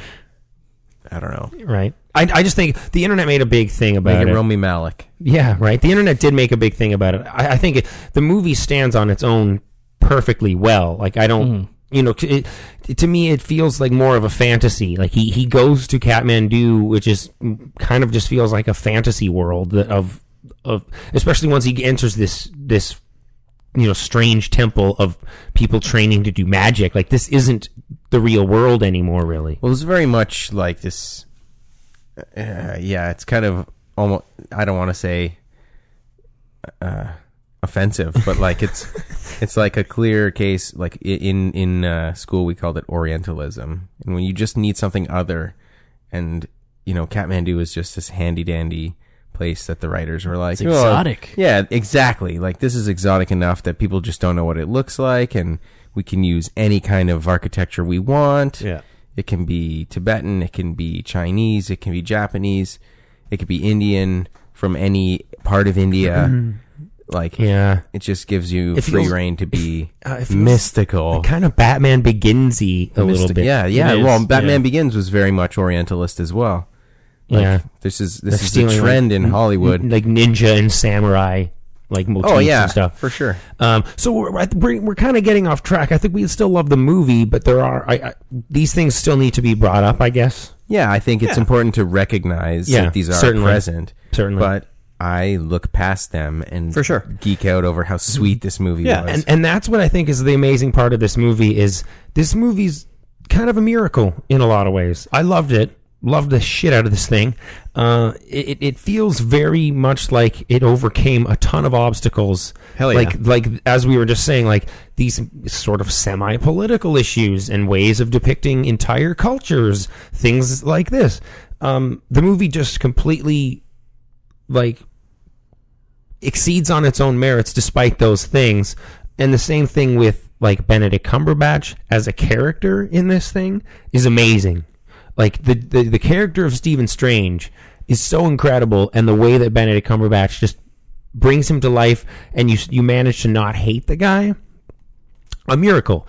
You know, I don't know a lot of actors who could have done that.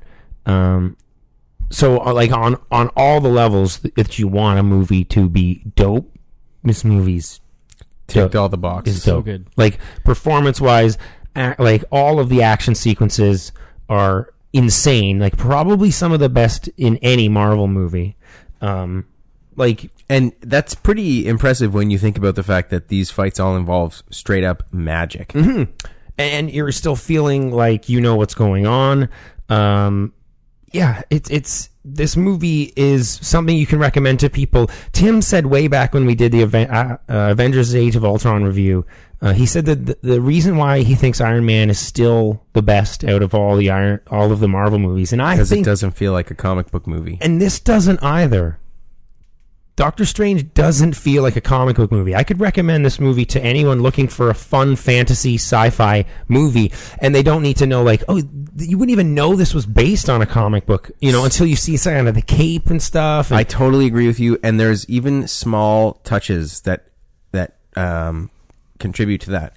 The one of which I noticed right off the start was, at the beginning, we didn't have the flipping pages and the Marvel. I hate the new logo, by the way. What do you guys think of that? It's totally different. Like, I mean, the new Marvel it's a totally logo? different impact. It takes too long, and I don't like how it shows all the images. I have my first note here is about the flipping pages. I already missed them. This is exactly what you're talking about, making it not a comic book movie. They're Marvel Studios, right? They're stepping away from that Marvel comic book like branding towards something more cinematic.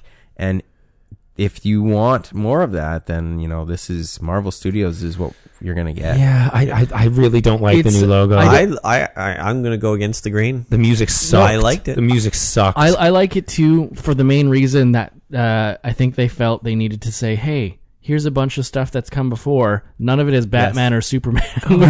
We're not that studio. Yeah, okay. They're like giving you these little flashback reminders. I loved the flipping pages. I know, as you said, that is a dead era. Well, it's the Marvel Cinematic Universe. It's not the Marvel comic. Totally. And the other thing I kind of like about that is that it reinforces the idea that all of this is happening in the same universe. This is not a standalone thing. This exists. I mean, yes, in the movie they've got and I actually really dug it. The shot of the Avengers Tower in the background a number of As times. it folds in and stuff. Yeah. Just being in the city cements that this story takes place within that greater universe, and I really appreciated that shot is in there. Yeah. Or shots. And then in the opening credits, you see, there's Captain America. You see all these other recognizable faces. Yeah. But as for this movie, the opening scene, as soon as we get like into the movie proper, like shit starts hitting the fan almost within the first, I would say, 30 seconds of the movie. And shit starts folding up and wrapping itself. I love in knots. that because it immediately immerses you in that world. Like you're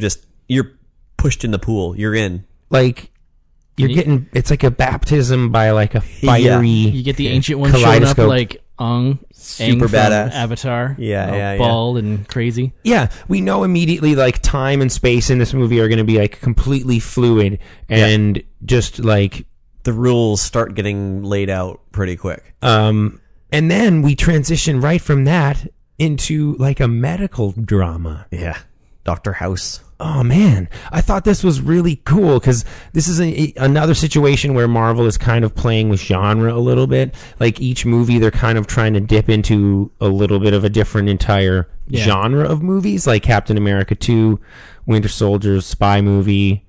Some of the Iron Man movies feel like almost like comedies, just like straight up just comedy films. Yeah, this one was weird. Like it was a weird juxtaposition that hospital.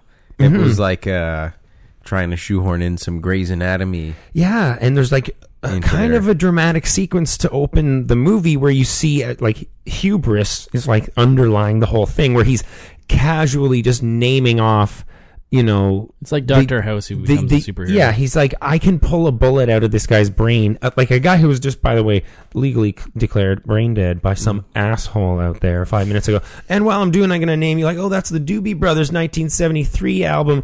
Like he's so smug and he's the best and his hands are steady as fuck. Because he can never be a fully realized human being until he stops being such a prick. Yeah. And that's what we're here to see. Yeah. But yeah, it's like I was into the medical drama. Like I haven't watched a medical TV show or any medical. Like I was getting into it. Well, you knew from the trailer that his hands were going to be destroyed pretty quick. Well, it just that opening scene where he's doing that surgery, it just expertly sort of, I guess, establishes Doctor Strange as like an unparalleled, like genius in his field. Yeah, his hands are his livelihood. Yeah, like seemingly like superhuman precision and skill as a surgeon with his hands, even before his transition into a superhero. He's already like a superhero of his own. And then what do you guys think of the car accident? Oh, I dug it, dude. It's so intense. It was really well done. There's this disclaimer at the end of the movie that says like distracted driving is dangerous. Yeah, really like that. Don't text and drive. Yeah.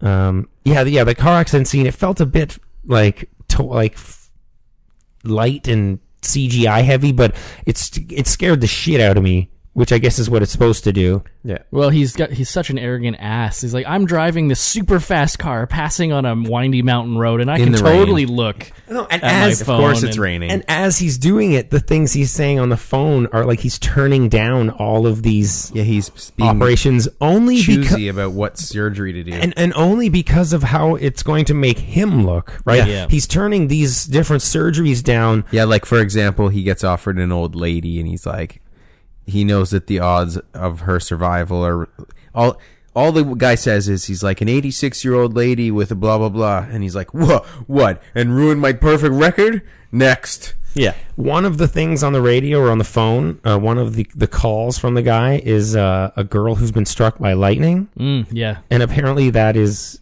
Captain Marvel. Yeah, that would make sense. Yeah.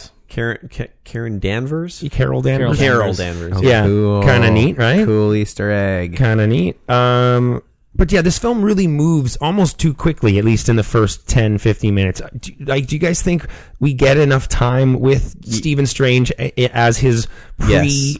Yeah, I wouldn't want them to waste any more time with establishing backstory. Then the movie becomes too long. This movie moves at a great clip. I agree. Under 2 hours, which is unbelievable for a Marvel movie. Pretty rare these days. So I'm okay Very with that. economical. Very Very lean. economical. Yeah, I'm never going to fault a movie for being, tight and lean and stuff like that. But I felt like Benedict Cumberbatch as this character was so good and convincing and great. I wanted him to sort of breathe in the movie more and just allow him to play the character in his natural state for a little longer. Like literally, we get like 8 minutes of him playing Stephen Strange as he is.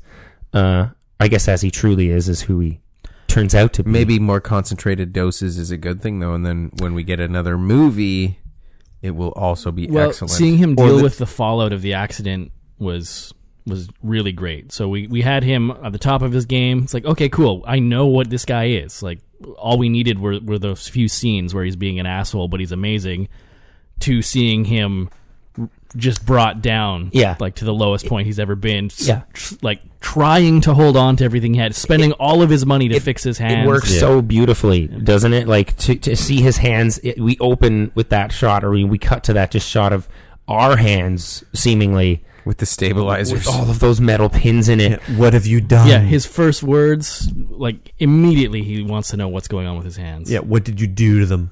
And the implications of that, because most people who are lucky and haven't had horrific injuries or birth defects, we all have hands, so we know how important they are.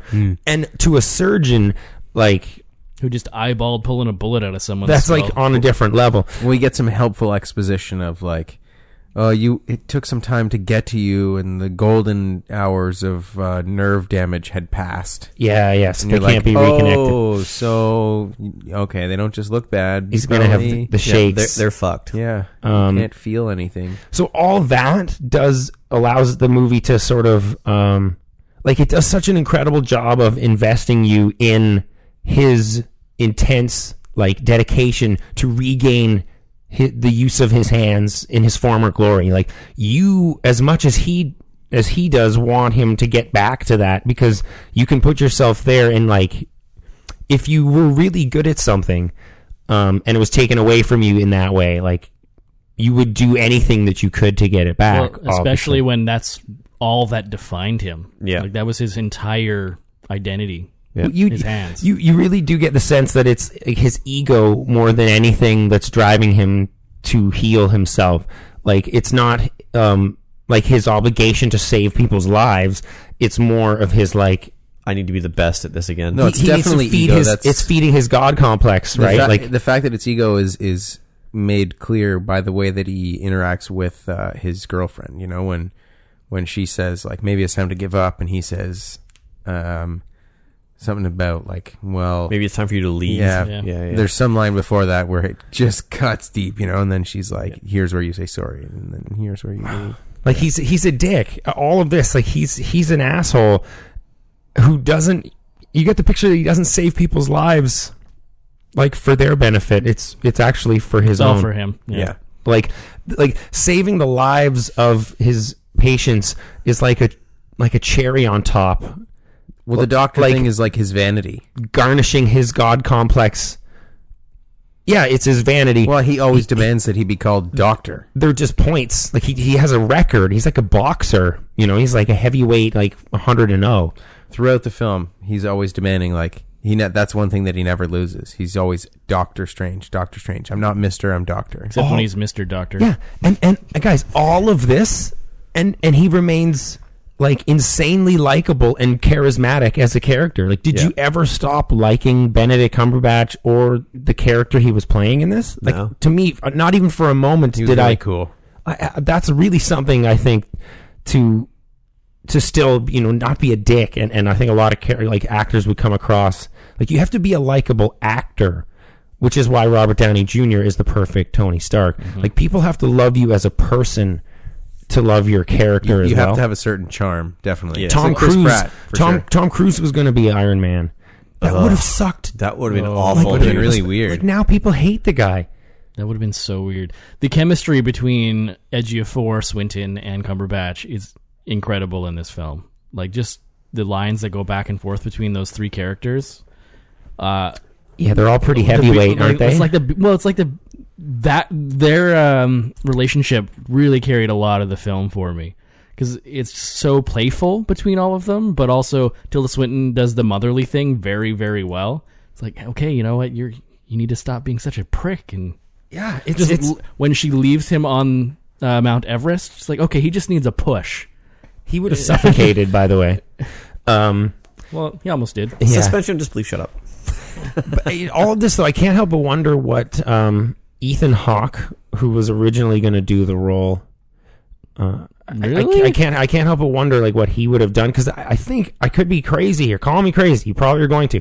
I feel like Benedict Cumberbatch at some points is I feel a bit of Ethan Hawke in his performance. I could see actually Ethan Hawke pulling this role off. I thought was awesome, and I thought it would be really cool for him, like in his career. I could see him overacting it. Yes, I agree, but I could still see him pulling this off and then the right direction. Joaquin Phoenix was also one of the other considerations, which would have been unbelievable. But Benedict Cumberbatch, like, I don't think Joaquin Phoenix has the frame, like the physique. Even maybe if not. Like he's just the wrong size. And who was the other one? Well, Ethan Hawke was Ethan Hawke. Strange again. I think it would have been. Yeah, I know. Strange. Exactly. Yeah. Exactly. Like precisely. Strange. Like odd. Oh, Dr. Odd. Mr. Odd. Yeah. So, guys, I have a theory. I hate doing this. It seems like everyone's sick of theories right now with Westworld fucking going crazy. Lay it on us. Give it up. The theory is we get to the old lodge, the pagoda, the weird Kathmandu sweat lodge. Mm-hmm. Everyone's training. There's a name for them, but she gives him the ancient one hands him a thing of tea, and he says, "This is really good tea."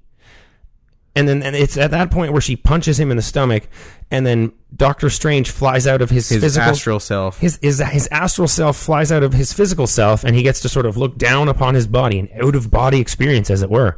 And then he gets sucked back in. He's like, "What did you do to me? This is crazy."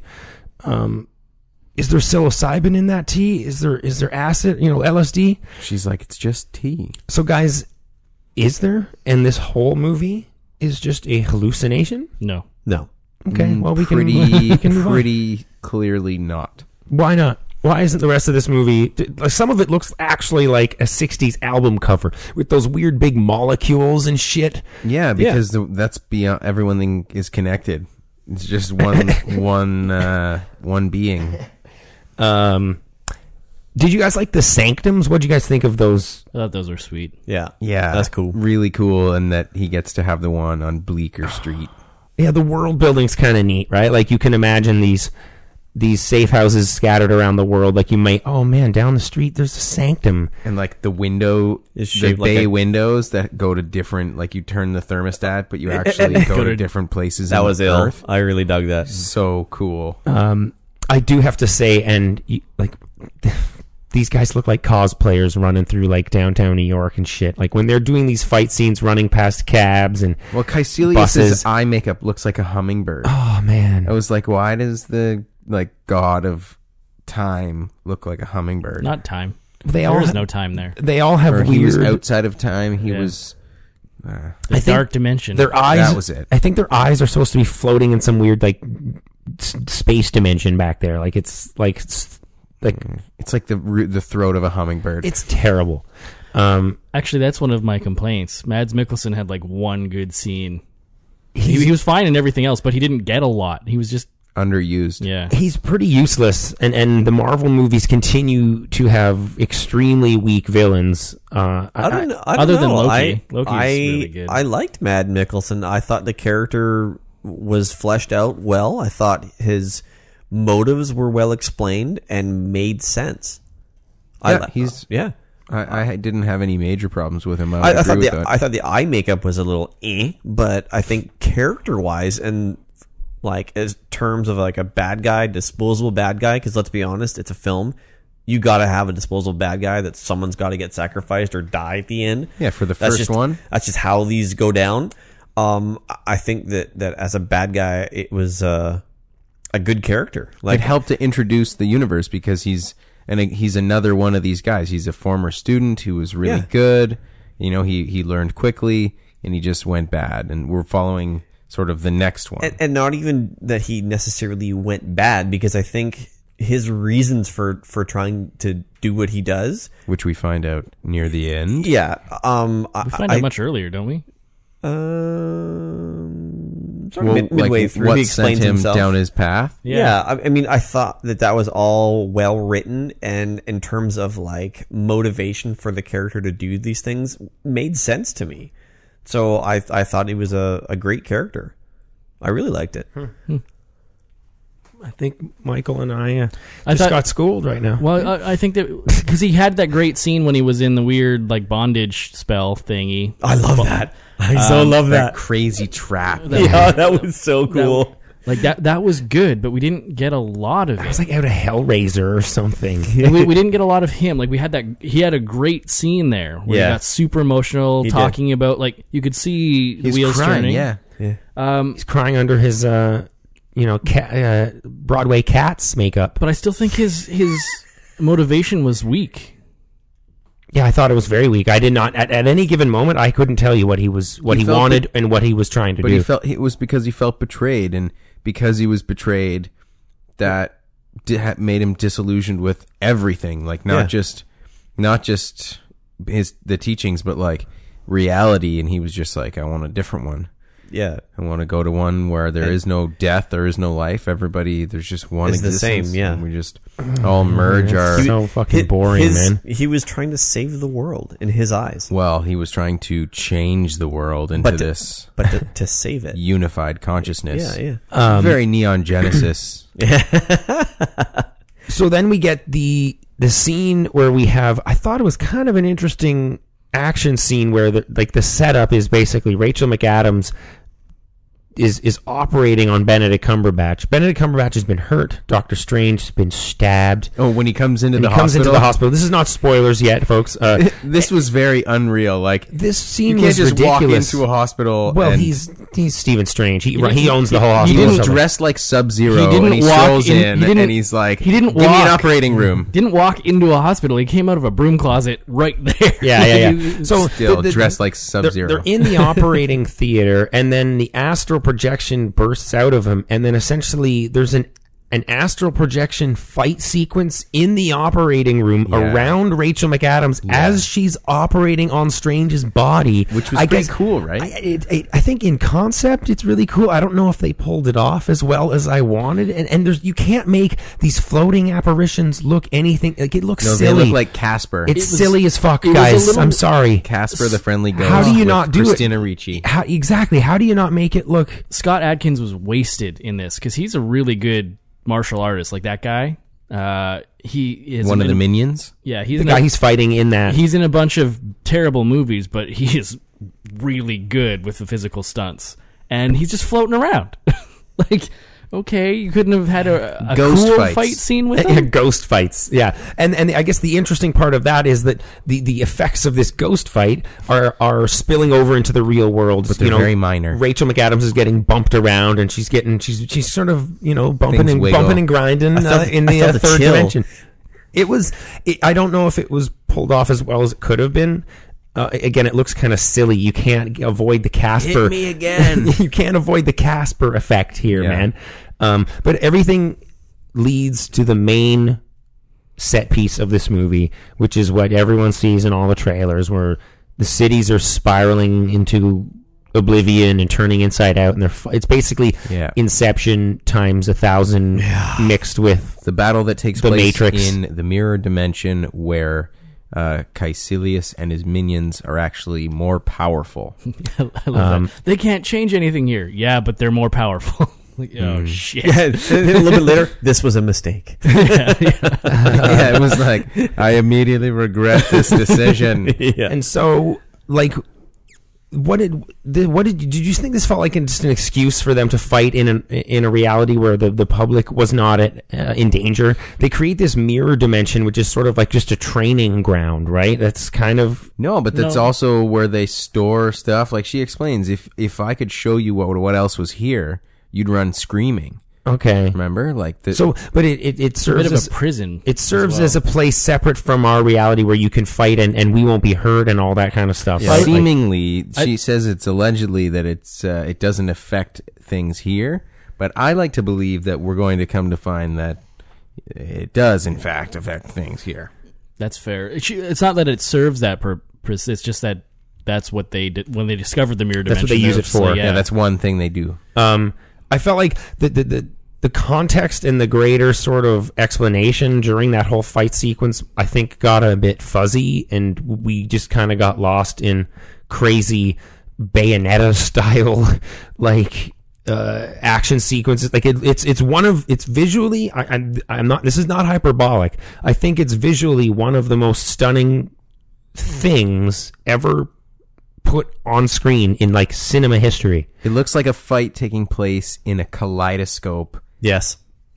Plus Inception. Yes. Like it's rotating hallways. It's unbelievable. It's probably the most psychedelic thing that humans have ever made. Like at no point has a studio had this much money putting this much into making something look as psychedelic as possible. Trippy. Yeah, there's no better way to describe it than trippy. The way the buildings morph and mutate into gears and crushing things change. I need to watch that in slow motion. Like I have no clue what was the scene where they're sort of running down the street. It is sort of on an angle and they're running sort of in a big crosswalk, and then all of a sudden the camera shifts and then it's like gravity changes. Isometric almost, like it just like shifts, like the triangles are sliding and and the minions are more powerful, so they're just able to change where the angles of the prism are so that cars don't hit them and stuff. Escher, that all that stuff I think is just to serve a cool action scene.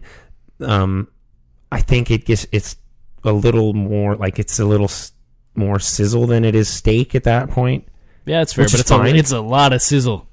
You had to introduce a whole lot of concepts, and the best way to introduce, I think, these big concepts is by, introducing them and in a really simple and clear way, and really driving it home.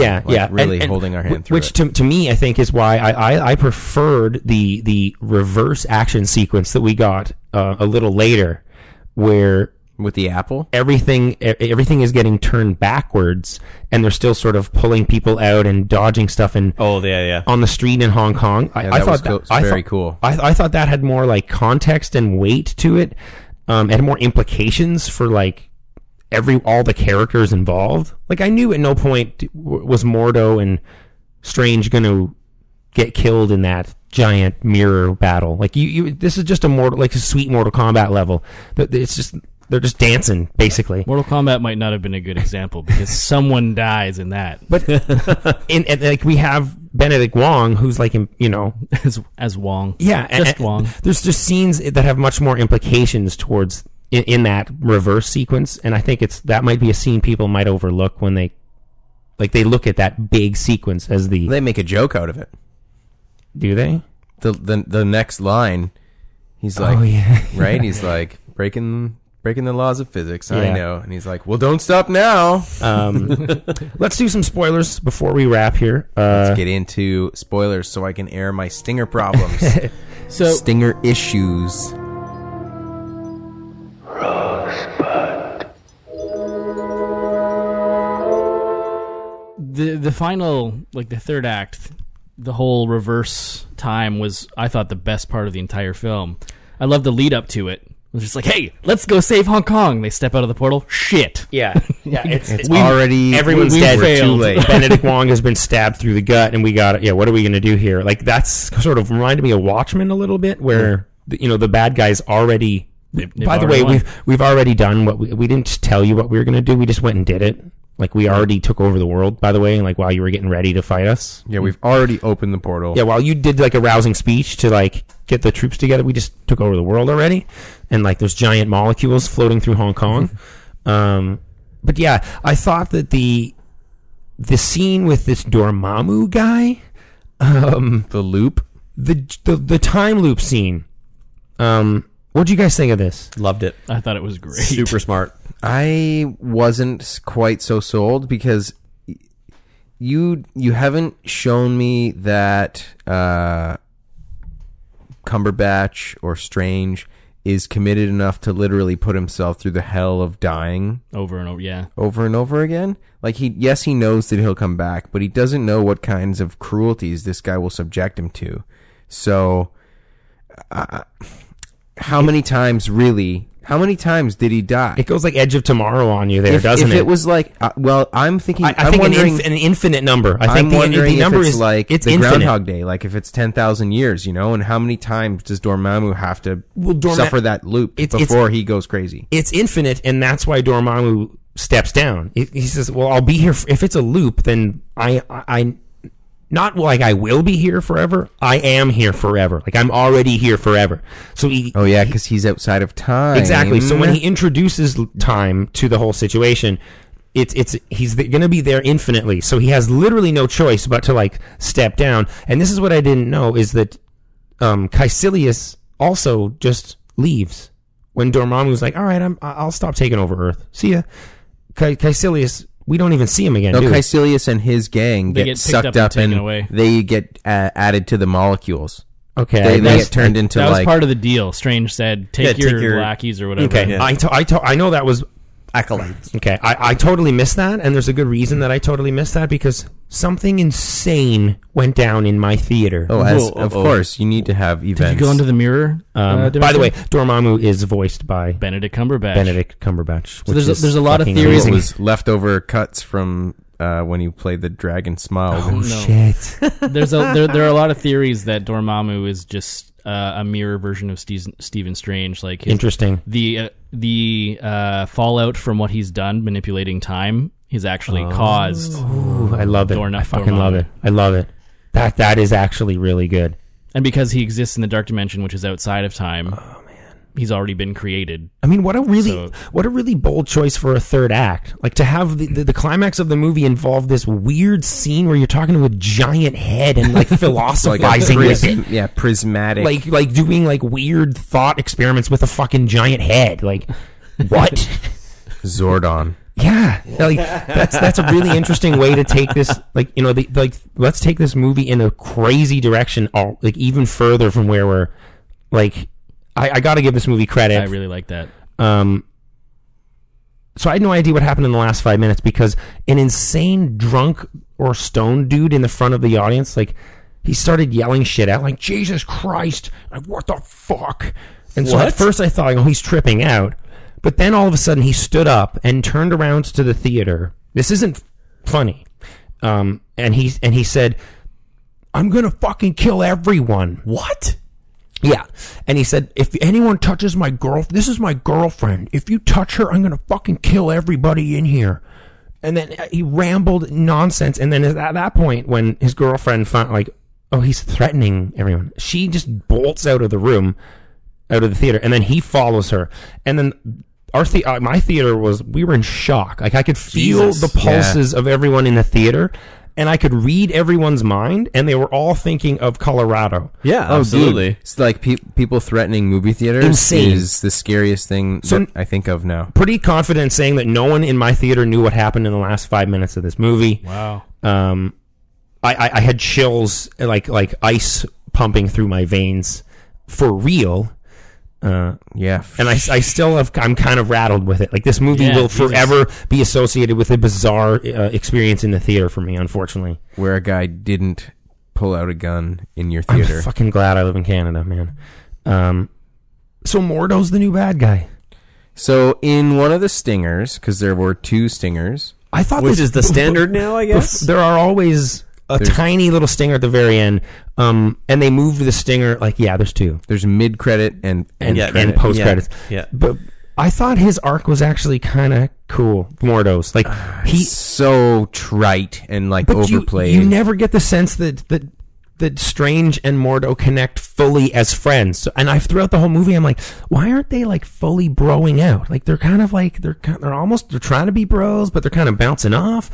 And then they have fundamental disagreements, and now I'm like, oh, nice. Okay. Well, now we get into the Sorcerer's Apprentice, dude. At least they tried. At least they didn't do and Mordo's all of a sudden a dick. Well, he could just become a human, and that's. I don't know. I don't think we need him as another villain. So you didn't like that stinger with Benjamin Bratt, who was the sort of like ends like a catalyst to kick off the whole story, right? He was paralyzed and he can walk again, and I guess he's taking away all of the sorcerer's powers. He's hunting down the last of the Jedi. Is that what? No, it's Mordo's Highlander. doing? Like, does he think it's Highlander? Is that how sorcerers work? I think it seems to be the case. Or is it like the guy from Heroes season 1? So we also got a stinger with Thor.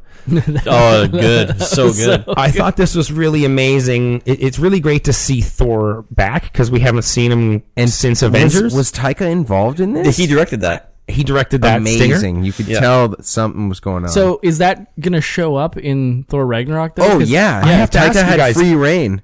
No, that's why I'm so excited for Ragnarok. Stephen Strange is in Thor Ragnarok? No. Well, no, that's no. what I'm questioning, because That's what Michael was asking. that's what I'm asking, because there were set photos of Loki and Thor in New York looking for Odin. So Maybe? this is taking place during Ragnarok. Okay, yeah, because he does say, I can help you find Exactly. Let me help it you, seems like Strange is like, I'm going to be personally invested in like finding your dad. because I need to get Loki the fuck out of my city. Which is, we haven't, since Thor the Dark World in Odin is gone. Like, Loki is on the throne. Yeah. Like Looking like Odin. like with some weird shimmering visual. He's pretending to be Odin, yeah. Yeah. He's got his glamour. He's got his, yeah. I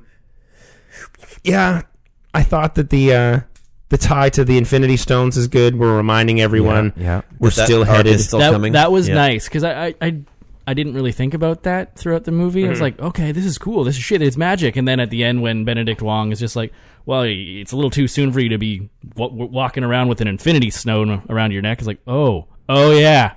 Those things. When is that supposed to be? Is that 2019, 2020? 2018. Yeah. Oh, really? Yeah.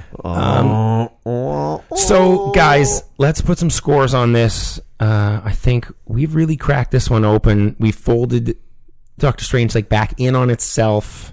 Yeah, we have put our brains. I think we have joined our brains into like one. You guys have helped me elevate my score from an 8.0 to an 8.5. Absolutely. Yeah. I'm just wondering if you guys are going 9s. That's what I want to know. No, I went 8.5 on this, and I'm sticking with it. It's a great film, but I think that I have a few nitpicky things that won't let me give it a 9 exactly. So I'm happy with it 8.5. Mm-hmm. It's still a strong outing. Great film. I will definitely watch this again. I'm actually thinking of going and seeing it again in theater. Yeah, because I'm going tomorrow. It's a ride. It's totally worth seeing in theater for sure. Yeah, more than once. And it doesn't, as we said, doesn't feel like a comic book movie. I think anyone could fall in love with this movie if they're just in action or sci-fi nerd. Not even, just if you like good movies. Yeah. Red, Michael, you guys don't know, do you? I'm going 9, I think. Wow. Ooh. I was flying. It's been a long time since I've stepped out of a theater and just been like, I am pumped, I am energized, because that used to happen to me all the time. And so when I was walking to my car to drive home, I was doing magic with my hands. I was like, yeah. You didn't have your ring. You couldn't trying open to do the my portal. sling ring, but it didn't work. Damn, make a sling ring. I wish I could on say Etsy, the same. Go buy one. I was rattled from the Yeah, no, that bizarre sucks, man. Huge. Put that's really bad. a weird sting on the end of the movie. But I just had a goofy smile on my face for so much of this movie. I wanted that. Yeah, absolutely. Red. I gotta give it. There's no wrong answer here, I man. love it a lot, and it's gonna be one of those movies. Like, I'm not gonna give it a 9, But you're probably going to give it a 9 a year from now. 9 and up is like award-winning films, you know. Yeah. And I don't. Maybe for you. I don't. No, that's a fact. I just. Yeah. I love this movie, so I got to give it the 8.5. 8.75. If you could, right? If you could. If that was a thing. Guys, go see Doctor Strange in 3D, in 2D, whatever you can do. Just go see it in the theater. 3D. Doctor Strange is the second best Marvel movie, in my opinion. I think it's easy for everyone to agree it's among the very best. Is It's Civil a War- contender. I mean, is Winter Soldier your top? No, Iron Man 1. This is to me is better than Winter Soldier. I don't know if you guys. It's different. I think it works even better. Yeah, it's a departure from all the other Marvel movies, that's for sure. It's in wide release now. It's everywhere, folks. If you see it and you agree or disagree with our takes, please email verticalviewing@gmail.com. We'd love to hear what you think. Or of tweet us. Professor Strange. It's just refreshing to have a new Marvel character. I can't wait to see. It's Doctor Strange will return, is what it said on the screen. And I said, they're going to make a Doctor Strange 2? Wicked. Yeah. Wicked. Yeah, if they can repeat well, now they'll have a chance to tell more story because they won't have to give us the background. I love it. I'm almost excited for that movie more than any other Marvel movie. Like Guardians, whatever. It's too cutesy. This is sick, and they pulled it off so well. I just want to go train now. You want to do? When can I get a magic staff whip? Like, is thing? it Tai Chi? Do we have to learn Tai Chi? You don't No, even Falun Gong. That's why they try to crack that down, because they don't want them escaping China. Oh, okay. Next week, or actually coming later this week on the show, we're reviewing Hacksaw Ridge from Mel Gibson. I think this might be a crazy review. We might have some disagreements over this one. Some differing opinions. I'm just going to throw this in now, and I'll probably bring it up again when we review it. I love how they didn't say that it was Mel Gibson directing. It's in all of the marketing. It's like brought to you From like the director of Braveheart and Passion of the Christ. And then at the end of my screening, there was a couple people behind me, loudest breathers ever, by the way. Oh no! But they're just like, "Oh, Mel Gibson did this." No. Wow, we can talk about that on the way to voting for Trump. So you can follow me at Scott Wilson BC. I'm at Jared_Sargent. That's with 2 L's for Scott Wilson, guys. Okay? Oh, sorry. Oh, right. I'm at Michael R. Lind on Twitter. Mm-hmm. Yeah, I'm a ghost of Jim Finch. That's right. You can follow the show at Vertical Viewing on Twitter, on Instagram, verticalviewing@gmail.com. Like I said, email us. Let us know what you think of Professor Strange. Go to verticalviewing.com. That donate button is super shiny. It's super nice. Yeah. Just stick your old finger on it, hit the button. Yeah, check donate it out, some see dough. what happens. Yeah, see what happens. You can help us offset the cost of seeing movies, putting on the show. What happens is you'll make us smile. It will. It really will. We'll put it on. It warms the Instagram. hearts. Yes. Helps us offset those costs. Carve out a piece of the internet, deliver it to you every week. You can also go to iTunes. You can give us your favorite shrimp recipe, Some sort of seafood. barbecue shrimp, Deliciousness. Some paella. Yeah, leave us a 5-star rating and review. Tell us about your favorite shrimps. All right. Any final thoughts, folks? I can't wait to see this for the second time tomorrow. Yeah, it feels. actually, yeah. It feels like I won't fall asleep when I rewatch this 8 months from now. I'm looking forward to Like every Marvel movie. Marvel Studios to come. Yeah, I'm looking forward to more magic in the Marvel Universe. Nice. Yeah. All right. Well, thanks for coming on, Mike Green. Thanks for having me. I guess we'll see you next year for like Guardians 2. So Or tomorrow at work. it's been nice. One of the two. Oh yeah, cool. Alrighty. That should do it, kids. Thank you for tuning in. And as always, What? well, you can do like the first line of magic beams Oh, you always can, appear. You can keep it vertical. You keep it vertical. Whatever that means.